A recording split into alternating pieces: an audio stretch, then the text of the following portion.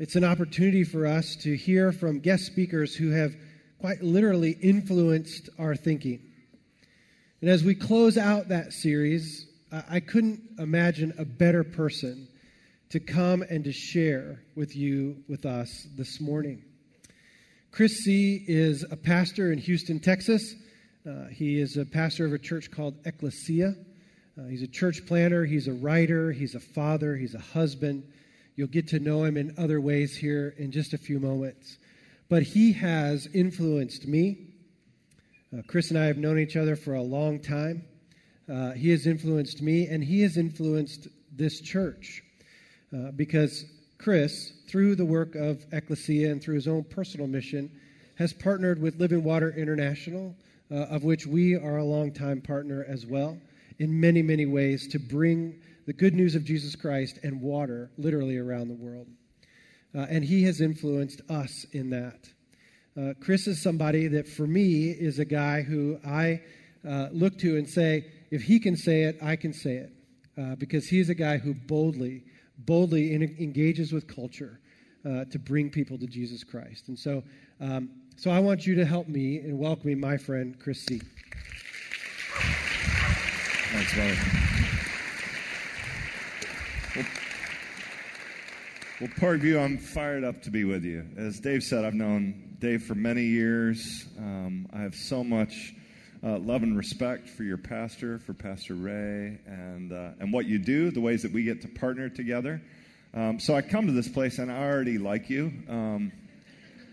And that part of me makes me want to get you to like me too. And I've tried to figure out how to do that. I thought about pretending to be a Cubs fan. But I'm not a Cubs fan. I've actually studied these things, and I believe you guys fit 4 of the 5 major criteria for a cult. So things like rituals with goats, there's a blind loyalty, there's a sense of abuse that you endure, and I could write a PhD paper on it, and it would make a lot of sense. But isn't it fun that you guys have such a great team this year? Isn't that it's amazing, actually. Which is only going to enhance your disappointment in the end, right? So I'm so sorry. I'm here largely to preach Jesus to you, but I get to take my 10-year-old to Wrigley tonight. So he's going to get to go to batting practice, and it'll be fun. It's going to be really fun. So then I thought, well, I should bring a message that makes you really like me. And then I prayed about it, and God told me to talk on sin. So you may not like me at the end of all of this, but I'm at least going to bring the word that God's called me to bring to you, and I think it'll be fruitful.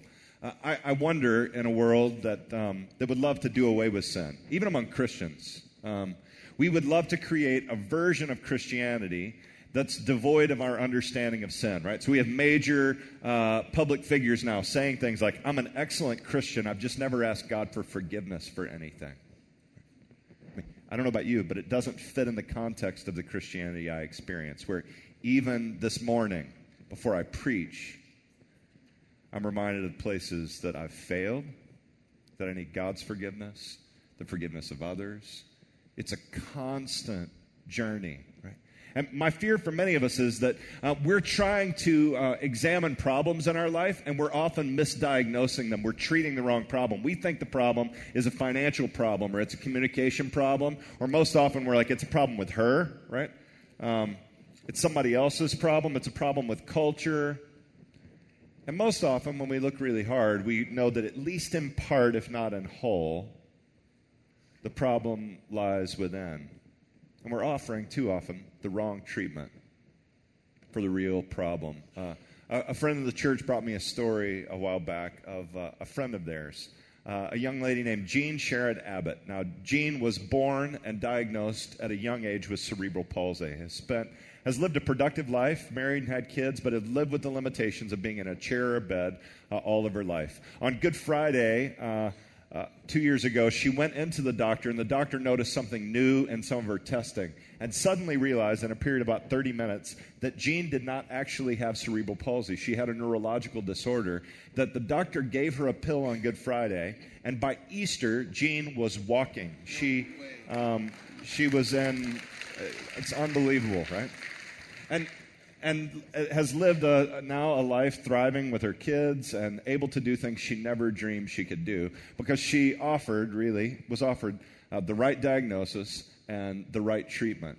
Today, that's part of what I want to share with you. My fear is that for many of us, we are caught in some traps that are just not in any way helpful for us. About 2 months ago, I had what I think may be one of the most significant pastoral care experiences in my life. Now, I've been pastoring for 25 years, so I've had a lot. Times in hospitals and hospices with people. But I was on my way to Waco, Texas. I went to Baylor University many years ago, and my daughter is headed off there actually this week. If you're a praying person, I'll drop her off and move her into her dorm on Thursday and cry for weeks maybe. So and cry as they send me the bill. I was there begging for money. Because you can't afford, they don't really accommodate pastors' lives and salaries into what school costs these days. So I was there begging for money and along the way wanted to visit my mentor while I was at Baylor, Professor Dr. Glenn Hilburn. So Glenn Hilburn took me in at a young age and saw some gifts in me and just chose to invest his life in me. In some of my classes, taught me how to read the Bible, personally taught me a lot about how to take care of myself and to take care of others. And Dr. Hilburn had been diagnosed with cancer about a year before, and I knew that he was deteriorating, but I hadn't seen him. So while I'm in Waco, I call his son and just say I'd like to come see him. He was in home hospice care. They had moved his bed into his living room, and his son said, just go in the back door. He's rarely recognizing people, but just go in and visit with him. And so I did. I went in, and when I walked in the door, he lit up and called out my name. And it was maybe one of the best 30 minutes I've had over the course of my life with someone in that spot. I got to do what we do as pastors, right? We pray with you. We talk with you. I read to him from the Scriptures. He taught me a class on Revelation many years ago as a young man, taught me how to read this really beautiful yet complex book that may scare you. Don't let it. It's a book about hope, and it's about Jesus' reign. He taught me so much about it. I read to him from Revelation 21, this part of the book where John has this vision of heaven. It's beautiful, right? If Dave or Ray or one of the pastors here comes to visit you in the hospital and they read to you Revelation 21, just know you're going to die very soon. So if that's the passage that they choose, you're on your way. So just be ready for that if that's what you hear. But I got to read to him Revelation 21 and talk to him about translation decisions that we made. I led a Bible translation project largely inspired by things that Dr. Hilburn and others taught me, a project called The Voice that's published by Thomas Nelson. And then I did what I often do when I visit someone in the hospital in that place. I just said, Dr. Hilburn, is there a hymn that I could sing for you? And his eyes lit up, and he said, yes, but you choose, right? And I remembered that he loved this old hymn. If you're really old school, you'd know it. A hymn called In the Garden. If you know it, would you sing it with me? It just goes, I come to the garden alone, while the dew is still on the roses, and the voice I hear calling on my ear, the Son of God discloses, and he walks with me, and he talks with me, and he tells me I am his own, and the joy we share as we tarry there, none other has ever. You guys are good. You're better than the 8 a.m. I'll tell you. So you can imagine, like I'm holding his hands, and he's holding my hands, and he's crying, and I'm crying. And then I said to him, Dr. Hilburn, do you know why I sing to people in the hospital? And without hesitation, he said, because I told you to. And it was the truth. In the early 90s, he pulled me aside, and he said, Chris, when you go visit somebody in the hospital, you do what all pastors do. I want you to pray. I want you to read the Bible. But you have a beautiful voice. I want you, when you go to the hospital, I want you to offer to sing to people. Just ask them. And so for 25 years, I've been going to hospitals and saying, my mentor suggested I should sing to you. Is there a song you would like me to sing for you? I've been doing it for 25 years, right? Not only did he remember that he loved me and cared for me, he remembered giving me that very specific piece of advice. And for me, getting to have that experience with him before he passed was so important. Here's the sad part of the story. I was this close to not going to see Dr. Hilburn on that day. The truth is, over about a decade, really 17 years since I started my church in Houston, I've since had 4 kids. I have a church that's just grown and grown and grown every year. It keeps me really busy, and I have not been a faithful mentee or spiritual son to Dr. Hilburn. His wife passed, and I wasn't there. He got sick, and I hadn't spoken with him. And the internal tape I'd been telling myself in my mind was that he didn't want to see me. He was probably so disappointed in the ways that I had not been there for him. So I was afraid to walk into that room. So part of me was telling me he would be filled with disappointment. The truth was really different, right? But part of what I want to talk to you about is just that. I believe that maybe you're like me, and there are some places that you're running a tape inside your head of shame, of places that you failed. I wish I had been better to him for over a decade, but I got to tell you, if that shame had led me to continue down that path instead of getting that moment with him, it would not have been good for me, and it wouldn't have been good for him. I got to go back and to lead the graveside funeral service for my mentor and to sing that song over his casket and to his family, and that was important for me. But this pattern of thinking that tells me because I've failed in the past, I'm going to fail in the future, that says sometimes my failures somehow define me, they're not good for me. And I believe, Parkview, they're not good for you. And so what I want to invite you into today is a life that is shameless, a life that acknowledges that sin's a reality and that we often will fail, but that God has something better for us and that our failures can never define us. I'm amazed in Scripture that we have so many characters that are so deeply flawed. Really, everybody's deeply flawed in the Bible except for Jesus, right? We got murderers and adulterers and liars and thieves and all of these just broken people. And yet somehow Jesus shows up and chooses to use them. One of the characters that fascinates me the most is Peter, the man that Jesus called out and said, you're going to be the rock on which I build the church. And Peter lived big. So when Peter succeeded, he succeeded big. And when he failed big, right? I mean, you've failed a bit, right? We all know it, but not everybody knows it. Like the people in your family know some of it, and some of the people that are close to you know it. But imagine you're Peter, and your big failures are like in the Bible. Right? Like we're going to get to heaven and be like, Peter, why would you curse and say you didn't know Jesus? Like, what's wrong with you? Who would do that, right? All of these big failures in the Bible. He had big moments of success, right? Jesus was asking for the first time in many ways, who do people say that I am? Then he said, who do you say that I am? And Peter said, you're the Christ. You're the Messiah. Right? And Jesus was like, ding, ding, ding, you got it, right? Good day for Peter. Right? Then not long after that, right? Jesus is explaining what's going to happen, what he's going to do. And then Peter chews out Jesus, right? Not a good idea to chew out Jesus. Like, don't do that, right? And then the same one, Jesus, who had given him the name Peter, the rock, calls him something else. You remember what he called him on that day? Satan, right? That's a bad day when Jesus calls you Satan, right? That's a very bad day for you, right? So Peter he's experienced these huge swings, right? And I'm fascinated with this passage in the Gospel of Mark. The disciples had been out fishing. They couldn't catch anything. It's one of those days, which is a bummer when that's your job, right? So, but they come back in and they say essentially like, there's no fish to catch. Like, what are we going to do? And Jesus says, we're going out fishing. And they're like, Jesus, we're not going to catch anything. But when you go with Jesus, it's a little more fun, right?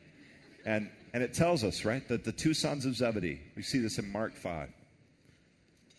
You can put it up on the screen for us. It'd be great.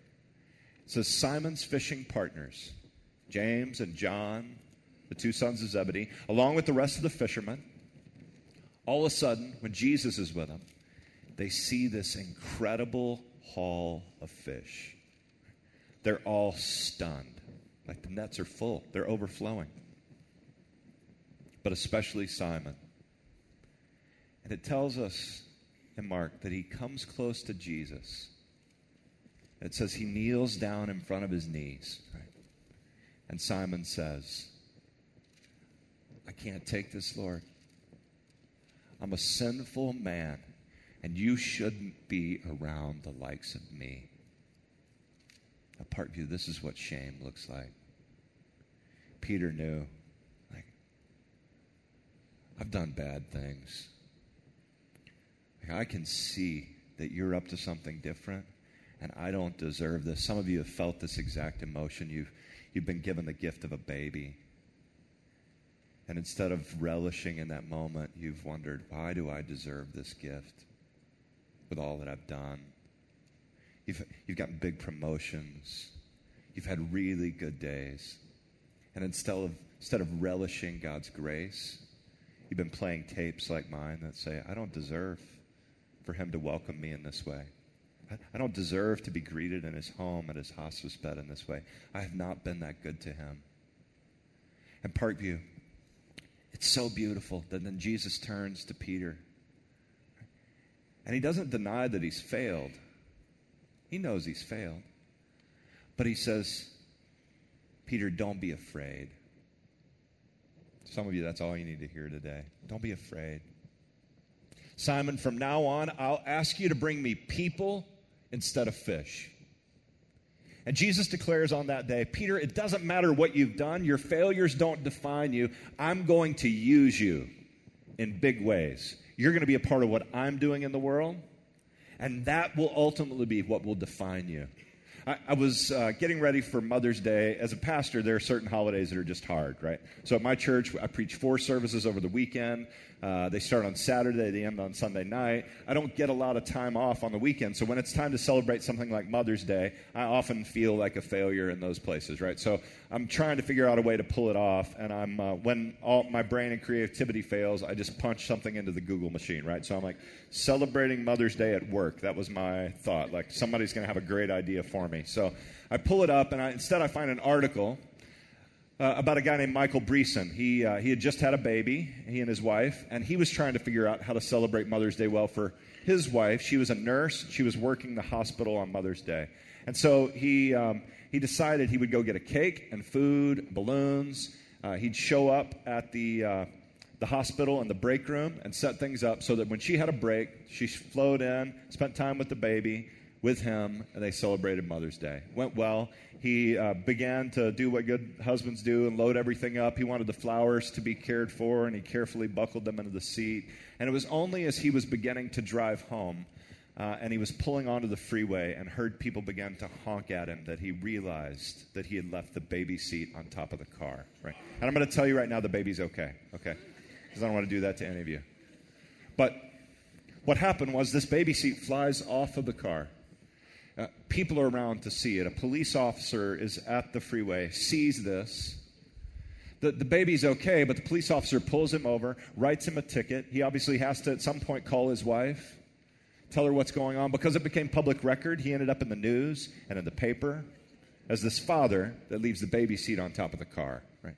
So imagine with me, you're Michael Breeson. What's happening inside your heart and head? Right? His wife in the paper says essentially like he's a good dad. He made a mistake, right? And she says she forgives him. You know, at some point she's bringing it up, though, right? I mean, you know, at some point, I don't know if they're in a fight. I don't know if they're shopping and she wants something, but she says essentially like, I want this, and you left the baby in the car seat on the car, right? You just imagine. With those kinds of failures, what it's like to not look at your kid and allow that moment to define you, to be able to shake it off and move forward. I'm amazed in Scripture in so many ways to see people like Peter that move forward despite his failures. Right? I'm going to read to you in a minute from 1 Peter, but this is what I want you to know. What you experience often in your life, and I experience, are these different things, and we often don't know how to categorize them. One is called guilt, and guilt's really good. Guilt is, I did something wrong. And guilt leads us to do a couple things, right? To repent and ask God's forgiveness and the forgiveness of other people that we may have harmed in some way. It's little things. It's our tone. It's moments of selfishness. It's moments of neglect, right? Where you just took care of yourself and you didn't look out for anybody else. And if you don't have some moments of guilt, right? If you've gone, I sat with this kid who's a worship leader a few years ago. He said to me after a session I was teaching, I didn't know this kid. He just said, would you have lunch with me? And I'm like, yeah, we'll go. We grabbed some Mexican food. And as we were beginning to eat Mexican food, he said, I just can't remember the last time I sinned. And I thought, that's the strangest thing I've ever heard, right? Because I'm sitting over a large burrito, and I'm never more aware of my sin than when I'm sitting over a large burrito. And there's this sense of like, if you're not connected to your brokenness and failures, you're not super spiritual at all. Like, you've missed it. Being connected to Jesus will mean being connected to the places that you fail and being humble about it, right? And not self-righteous in those ways. Guilt is a really good thing. I'm trying to watch it with my kids to say, do they know when they've done something wrong? Do they feel it? Do they sense it? Does it lead them back?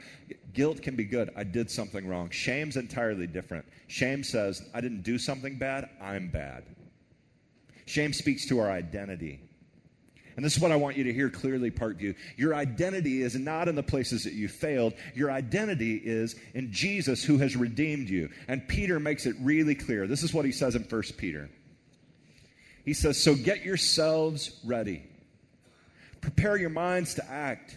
Control yourselves and look forward in hope as you focus on the grace that comes when Jesus the Anointed returns and it's completely revealed to you. He says you've got something to look forward to. Be like obedient children as you put aside the desires you used to pursue when you didn't know better. Since the one who called you is holy, be holy in all you do. Now pause with me for a minute and think. If you're Peter and you're speaking out to the church saying, listen, people, I want you to be like obedient children, and I want you to be holy just as God is holy. What do you think the internal tape that Peter's running in his head is as he begins to speak these words? Who am I? Who am I to tell these people to be holy as God's holy when they know all these things I've done and all these places I've failed? But you know why he can do it? Because God's grace was real to Peter. And Peter could say, I've failed. God's forgiven me. And I hold my head high, and I move forward, and I seek to be obedient and faithful today.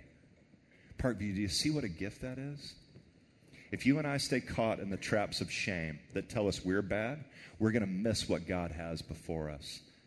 Peter goes on.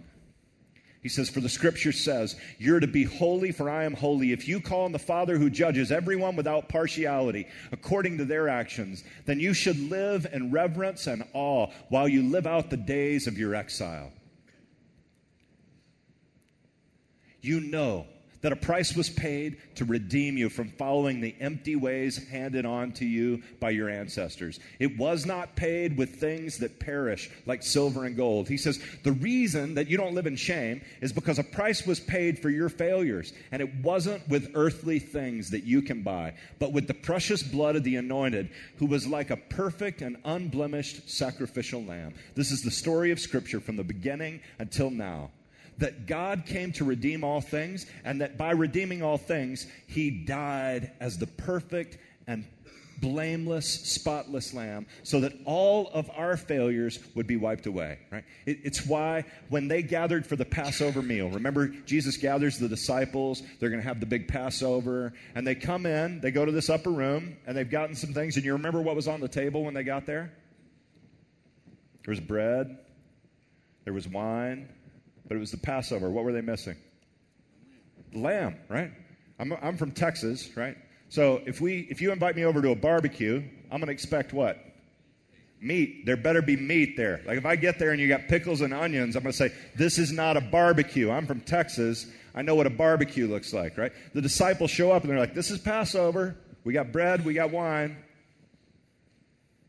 Where's the lamb? Jesus is saying what? I'm the lamb. I'm the lamb. I'm the one who will be sacrificed, so that you never live in shame, so that all of your sins can be forgiven. Now, Parkview, that's good news. It's really good news. Peter goes on, and he explains, God determined to send him before the world began, but he came into the world in these last days. For whose sake? For your sake and my sake. My prayer for each of us today, Parkview, is that we could live into this truth so that we're not caught in the same traps over and over and over again. I got a few thoughts I want to share with you about how as a community we can live into those things well. A few things you can do. The first is for you to live separated from the bonds of shame, free from them. You've got to live authentically. You can't pretend to be better than you are, right? That trap of saying, I need to feel like I'm coming to church, so I need to dress up and try to look good, and as though my life is perfect, right, is not a good impulse. It's not helpful for any of us. And the truth is, if you think about the people you like the most, think about it for a minute. Who are the people you like the most, that you're really drawn to, that you really love? I would suggest to you that those people are people that you connect deeply with, not because you think they're amazing and perfect. Most often, you kind of know that they're messed up. In fact, there's this strange thing where you're like, I'm kind of messed up in the same ways, right? We don't form great friendships because you look at people and go, you know what, you're awesome, and I'm also awesome. We should be friends. We're both awesome, right? It doesn't happen that way. We develop deep bonds because we say, you're kind of broken in some of the ways I'm broken. I could use your help, and maybe you could use mine. Isn't that how most of your friendships form? Your relationships form? And so part of what I'm suggesting to you is that your community, your life groups, ought to be a place that you live really, truly, authentically. No pretense, never faking it. Now, one of the only ways you can do that well is the second thing that I want to call you to do. You've got to create safe spaces. You got to be able to trust each other. And this idea that's so prevalent in the world that says, I make myself feel better by looking down on others, it doesn't work in Christian community. And if there's any sense that the people around me, these people in my life group, these people in my family, that they will gossip about me if they knew some of the things, we'll all clam up and hold it tight, and it'll harm each of us. So what we have to do is live in the kind of communities that make pledges that we are never going to gossip or put down each other. We're going to lift each other up, even in our brokenness and even in our failures. And then lastly, this is what I want you to do. I just want to be the kind of community, and I know you already are, and that we're being shaped in that way, where small acts of love tell the whole world we're radically different than anybody else. And I believe this. I believe that the big things we do are really important. We're going to keep doing big things.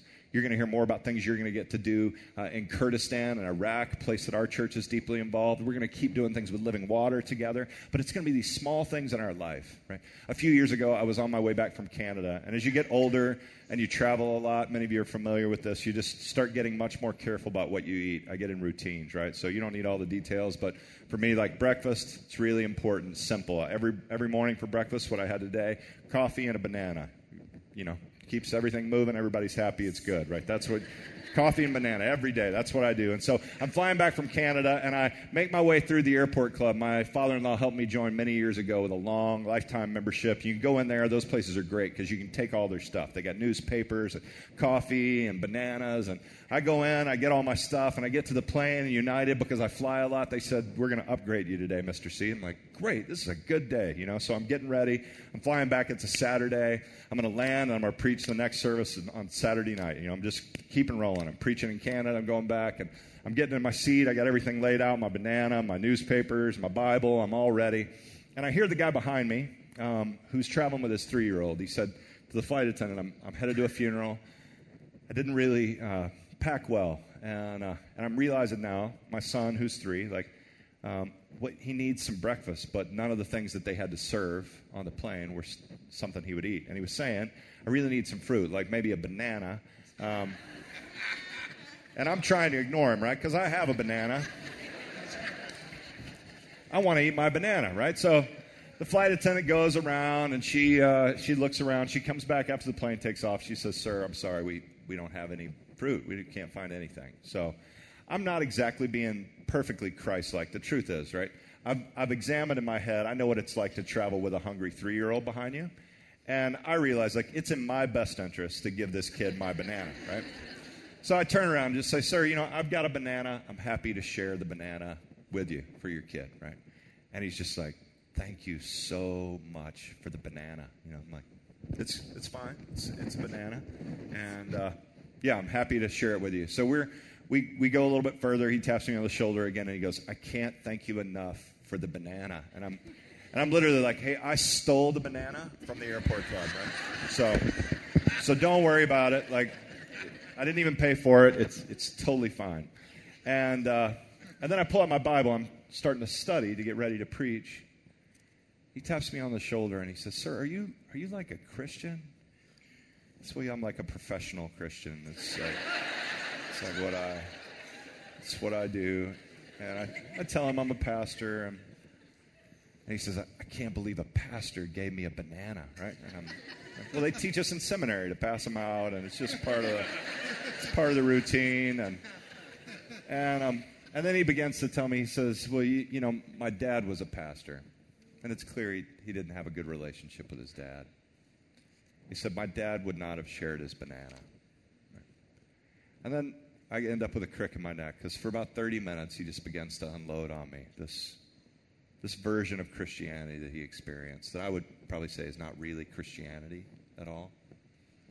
A lot of hypocrisy, a lot of lies, a lot of arrogance, not a lot of love. After 30 minutes, I paused and got to tell him stories about churches like Parkview and Ecclesia. People that live outwardly, they want to give more than receive. And what it means to live in a community where you can be yourself and where you really encounter the love of Jesus in a way that changes you. By the end of my 30 minutes, he said, you know what, if there's a church like that around me, like, I'd like to go to it. So I said, well, when we get off, I'll pull up something in Canada close to you, right? So I get a zip code. They're kind of weird in Canada. They're not normal numbers like ours, but we find a good church close by, and I email the pastor and say, hey, this guy's going to come to church, and his kid really likes bananas, and you should be ready to greet him. And from time to time, now I'll just get an email from him with an update. They're walking with God. The subject line is always just banana. I know it's him. And it's in those small places, Parkview. It's in these really small places that we share small things. And God's love is amplified. It's really big. And my prayer for each of us is that we could walk into those places, that we'd have eyes to see them. And part of what I want to suggest to you is that if you're living in shame, you'll miss them. If your head's down and you're discouraged because you think you've been defined by your failures, you'll be missing the beauty of the gospel. That God's made you to be a fisher of men and women. And that we get to go out and do it in really simple ways, just loving people. So would you let me take a moment to pray for you and just ask God to bless you? I'm so grateful we get to be on this journey together. Lord God, I thank you for my brothers and sisters. I thank you for the power and the truth that we find in the scriptures and the reality that you choose to take a man like Peter, a man who's broken, a man who could feel beat down and sorrowful because he has failed, and he's failed in big ways.